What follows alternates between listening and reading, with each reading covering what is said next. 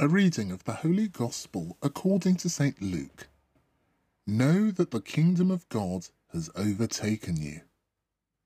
Jesus was casting out a devil, and it was dumb.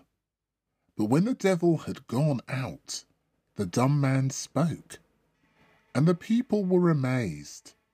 But some of them said, "It is through Beelzebub, the prince of devils, that he casts out devils."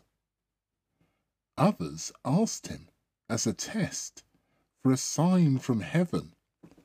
But knowing what they were thinking, he said to them, "Every kingdom divided against itself is heading for ruin. And as a household divided against itself collapses, so too would Satan. If he is divided against himself, how can his kingdom stand? Since you assert that it is through Beelzebub that I cast out devils. Now if it is through Beelzebub that I cast out devils, through whom do your own experts cast them out?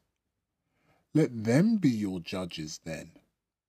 But if it is through the finger of God that I cast out devils, then know that the kingdom of God has overtaken you.